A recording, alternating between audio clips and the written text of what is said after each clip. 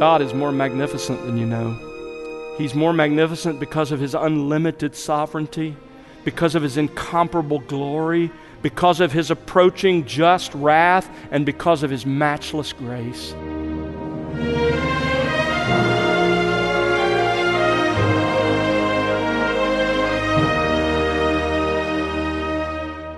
Welcome to The Word Unleashed with Tom Pennington.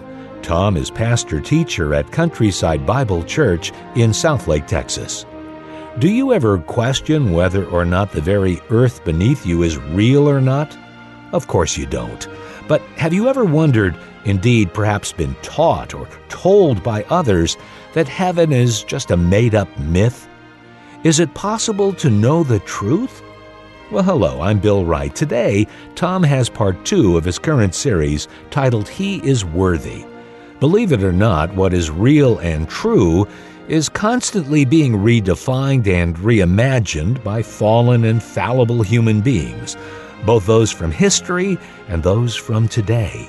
But what God says through the Scriptures never changes and is the source of all real truth. This is also true regarding heaven, and you can have certainty in full assurance that heaven is as real as the earth and will not be destroyed or ever cease. Do you believe that today, Christian? Keep all that in mind now as we join Tom Pennington on The Word Unleashed. When you consider the jasper stone, the modern jasper stone is an opaque stone. But in chapter 21, verse 11 of Revelation, this same stone is described as crystal clear. And so many expositors, and I would have to agree, say this is likely a diamond. As the blazing glory of God shines through it, just like a diamond, it brilliantly refracts all the colors of the spectrum. Can you imagine that scene? How better to describe the radiant glory of God than that? Most scholars agree that the second stone is the sardius, as it is in our translation, or the modern carnelian. It's named after the city of Sardis, near where it's found. The color of the stone, as you can see, is blood red. Now, what is the significance of the stones, and later we'll see a rainbow of green? Are those just colors? Some commentators argue that the details in this vision, including the colors, are simply meant to give you this overall impression, this big picture of splendor, and the colors themselves have no specific meaning. I'm just not convinced that's true. I tend to agree with others who say that's very unlikely. The Holy Spirit doesn't waste words. And when you look at how these colors express themselves in other places in Scripture, I think there is something being said through the color itself. So what does this blood red color describing God's person communicate about Him? Well, clearly, it pictures the radiant, brilliant beauty of God's glory, like the diamond does. At the same time, I think there's another picture here. I think it may very well symbolize God's wrath. Remember what's about to happen. Remember this scene. This is not a scene of the way things always are in heaven. This is a scene in chapters 4 and 5 of what will transpire just before God wreaks havoc on this planet in judgment through His Son. And so I think it's likely that this fire, the fiery red stone, and even we saw that fiery red in the picture in Ezekiel when God was about to bring judgment into the land. I think that's the picture here. I think it symbolizes God's wrath as it's about to be unleashed.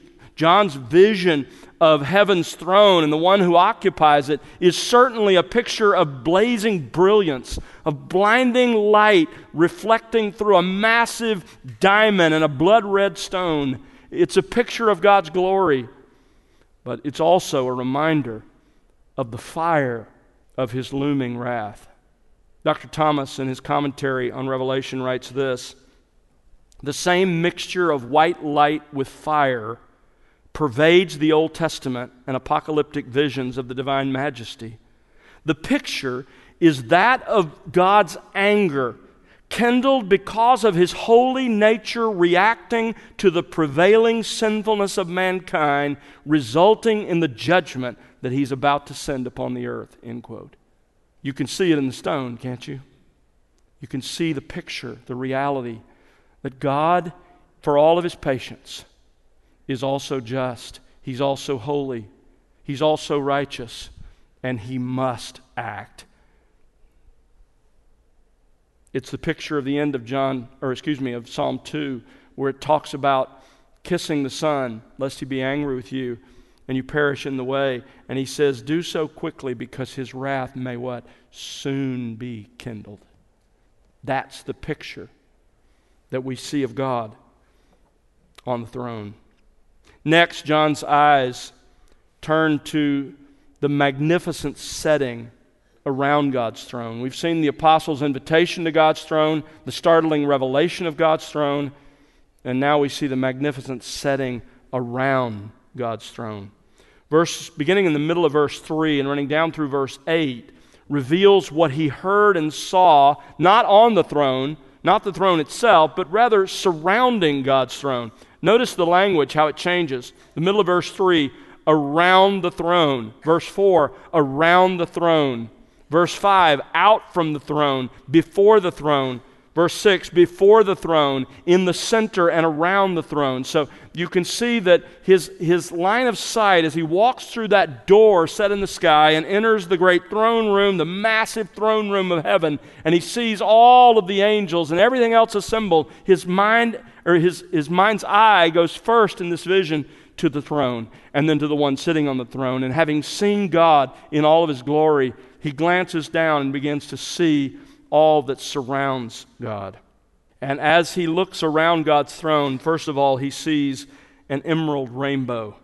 Verse 3 says, and there was a rainbow around the throne, like an emerald in appearance. Now, the Greek word translated around here can mean encircling.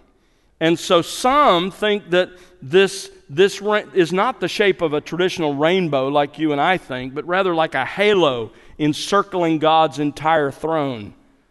That's possible, but considering the description in Ezekiel, I think it's best to see this as a more traditional rainbow arc or semicircle. Listen to Ezekiel 1:28 again. As the appearance of the rainbow in the clouds on a rainy day, so was the appearance of the surrounding radiance. Now, typically, a rainbow consists of 7 colors: red, orange, yellow, green, blue, indigo, and violet. But this rainbow consists of one color in different hues and shades. It's emerald green. There's full consensus on this color.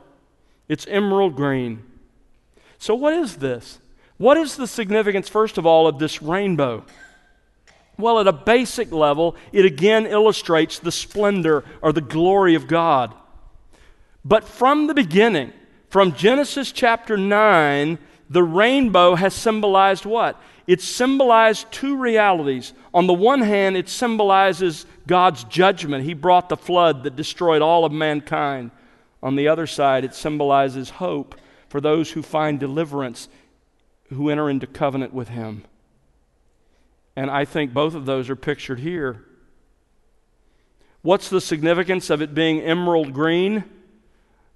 Well, many believe that it points to God's mercy and grace, a color that at times is connected to God's mercy and grace. So the idea here is that as His wrath builds and is about to be poured out on the earth, this green rainbow is a reminder that His wrath will never come at the expense of His promises to those with whom He has entered into covenant. Aren't you glad? This is a reminder that God never forgets His own, that He will preserve His own from His own wrath. I love that line in the Thessalonian epistle. That's why I included in the song Sheila and I wrote. I love that line that He rescues us from the wrath to come.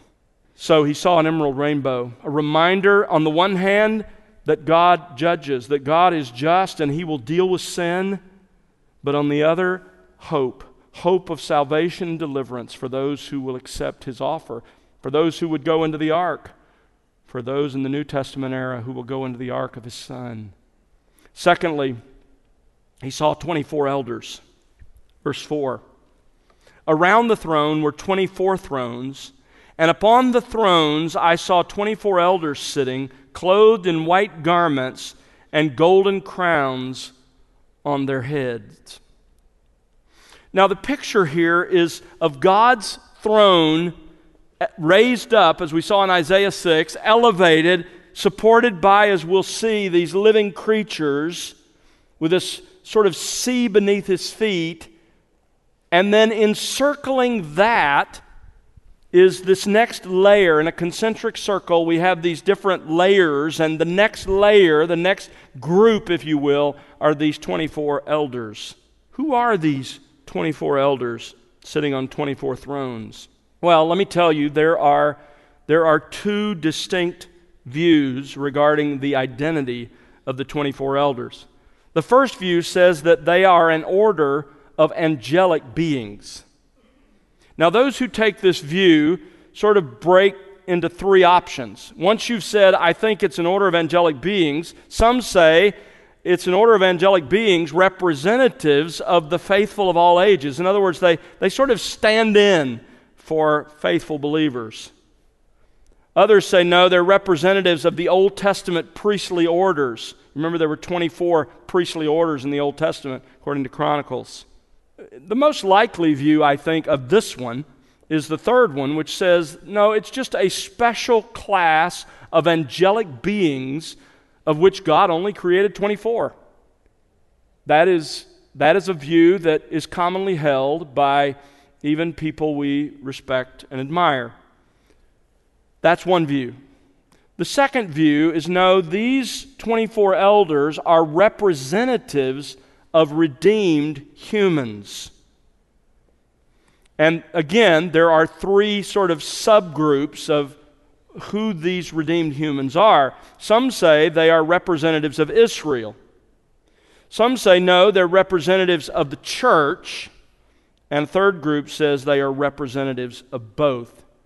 I'm going to argue for the fact that these 24 elders are representatives of redeemed humans, and specifically of representatives of both Old Testament believers and New Testament believers. And the way we're going to argue is work our way through this text, because as we see the clues that are provided here in this text, for me, they are thoroughly convincing, and I hope they will be for you as well. So let's look at the clues we have here as to who these 24 elders are. First of all, notice verse 4, around God's throne were 24 thrones. What does thrones imply? What does God's throne imply? What did we just see? Ruling, reigning. So that means whoever these elders are, they are engaged in ruling and reigning. Scripture nowhere describes angels as ruling and reigning. In fact, Hebrews chapter 1, verse 14 says they are servants of the redeemed.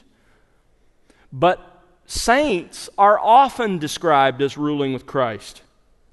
Listen to chapter 2, verse 26. To Thyatira, the Lord says, he who overcomes and he who keeps my deeds until the end, to him, these are saints, I will give authority over the nations, and he shall rule them with a rod of iron, as the vessels of the potter are broken to pieces, as I also have received authority from my Father.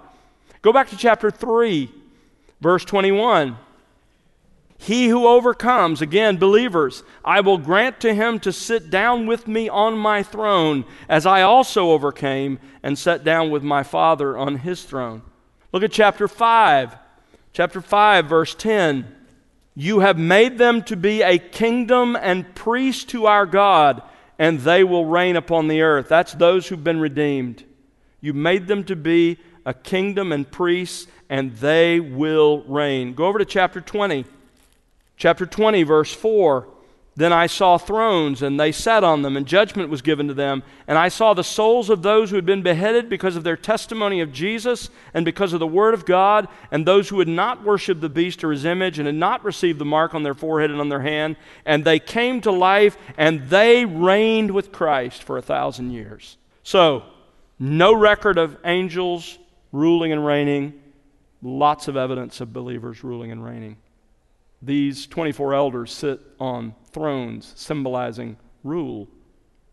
Look back in our text, and you'll see in verse 4, we read, "And upon the thrones I saw 24 elders sitting." Notice the word elders. The Greek word elder simply means to be older, or in some cases to be old, but it can just mean older. This Greek word is never used of angels anywhere in Scripture. In fact, it's really inappropriate for angels because angels don't age.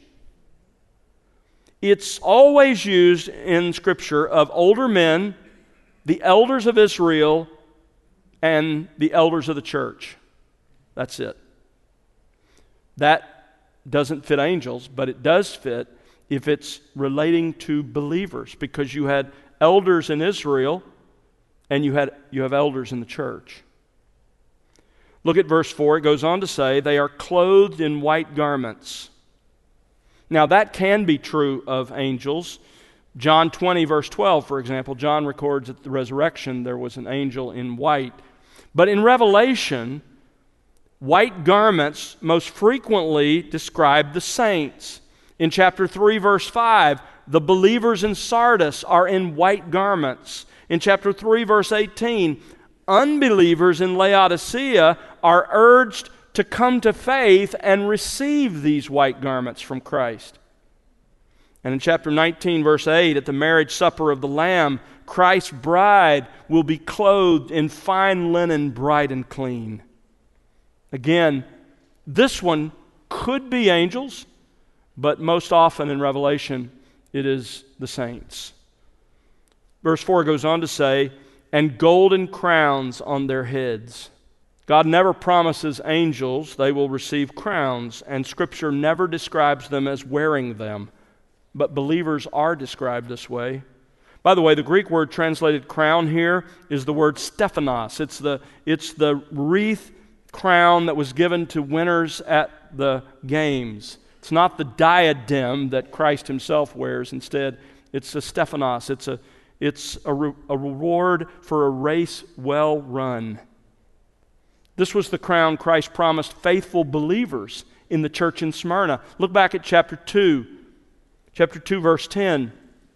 He says, "Do not fear what you are about to suffer. Behold, the devil is about to cast some of you into prison so that you will be tested, and you will have tribulation for 10 days. Be faithful until death, and I will give you the Stephanos, the crown of life." So when you put all of the evidence together, I'm convinced that the 24 elders are not an order of angelic beings, but represent believers. So that raises the question, why 24? Well, 24 often represents a larger group in Scripture. For example, in 1 Chronicles 24, ironically, there are 24 officers in the sanctuary representing the 24 courses of Levitical priests. In 1 Chronicles 25, there are 24 divisions of singers in the temple representing the people of God singing together. So the 24 elders are representatives of a much larger group of redeemed humans. But again, that raises another question. Who exactly are these believers that the 24 elders represent? Possibly they're only New Testament believers. That's a view, again, that some scholars and teachers that we respect would take, that these 24 are only New Testament believers. However, I tend to think that they represent all believers of both Old Testament and New Testament. Think about this. 12 represent the leaders of the 12 tribes of Israel, which in turn represent all true believers in Israel. Even though they're not part of the rapture of the church, their redeemed spirits are already in heaven at this point. The other 12 represent the 12 apostles, which in turn represent the New Testament church. And if you think I'm sort of making this up, I'm not. Look at chapter 21. Revelation 21 tells us that when it comes to the construction of the New Jerusalem, the capital city of the new earth, notice it has in verse 12, It had a great and high wall with 12 gates, and names were written on those gates, which are the names of what? The 12 tribes of the sons of Israel. Look down in verse 14. And the wall of the city had 12 foundation stones, and on those foundation stones were written the 12 names of the 12 apostles of the Lamb. So to me, when you see that, it meshes very well with the 24 elders that we have met back in chapter 4. So these are gathered around the throne. Just think about that for a moment. If in fact, as I believe and I hope I've convinced you, these 24 elders represent us, that means we're there. We're seeing what theologians call the beatific vision. We're seeing the glory of God as John saw it. We are amazed, captured in rapt wonder as we see the glory, the blazing, blinding, brilliant glory of God refracted across heaven in all the colors of the spectrum. Well, let me finish with just some basic implications of what we studied tonight. These just jumped out at me from just the verses we've studied together. First of all, heaven is more real than you know. This planet seems real, doesn't it? But it's one day going to be destroyed. 2 Peter 3:10. The entire universe will be uncreated, according to Revelation 20, verse 11. But the heaven where God dwells is eternal. His throne is unshakable. This is reality. Secondly, God is more magnificent than you know. He's more magnificent because of His unlimited sovereignty, because of His incomparable glory, because of His approaching just wrath, and because of His matchless grace. He's more magnificent than you know. Thirdly, the future is more certain than you know. The future of the world only includes those things that God has determined must take place, that it's necessary to take place. Can I just tell you, when you read whatever your news source is, just relax. The future is more certain than you know. Number 4, grace is more amazing than you know. The 24 elders represent believers just like us. In other words, you, believer, will be there. You will see what John saw. And not just for a brief time in a vision, but in person forever. Number 5, Christ is more worthy than you know. He's the one and the only one who made it possible for sinners like us, who should be incinerated in the presence of a holy God, to live with Him as His children. And number 6, the gospel is more valuable than you know. If you're here tonight and you don't know Jesus Christ, listen. What on earth, what is it that you're after in this life that will even come close to satisfying your soul like God, your Creator? He's offered to you in the gospel of Jesus Christ. You can know Him. You can be forgiven of your sins. You can enter into relationship with Him as Father if you will simply repent of your sins and put your faith in the work of His Son, in His life, death, and resurrection as your only hope of being right with God. Jesus said, I am the way, the truth, and the life. No man comes into the Father but by me. The end of this letter is an invitation. Come, come. Whoever wants to drink from the water of life, let him come. Let me say to you, come and drink. The gospel is far more valuable than you know. Let's pray together.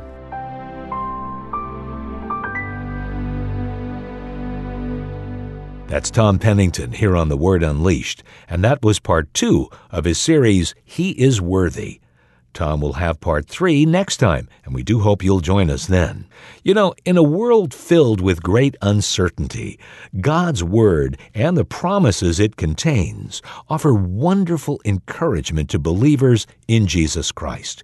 We pray that the ministry of the Word Unleashed is playing a prominent role to that effect, and we'd love to hear how that works in your life and personal walk with the Lord. Write to us, won't you? Our address is listeners@thewordunleashed.org. Again, that's listeners@thewordunleashed.org. Or you can call us at 1-877-577-WORD. And remember to connect with us on social @The Word Unleashed. We also invite you to visit thewordunleashed.org, where you'll find other resources, including additional radio series from The Word Unleashed. That's all at thewordunleashed.org. And now for Tom Pennington and the entire team, I'm Bill Wright. Thanks for listening to The Word Unleashed, exalting God's glory, explaining God's truth.